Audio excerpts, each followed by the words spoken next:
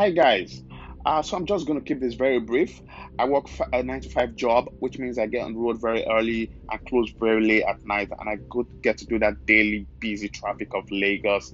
Also, I've been an upcoming artist for a while, trying to break into the music industry and what is the capital of the music industry in Africa. Yeah, I'm single, which means every Friday night I also try, to hook up with a couple of girls and see, if that weekend is going to be the weekend where I finally find love.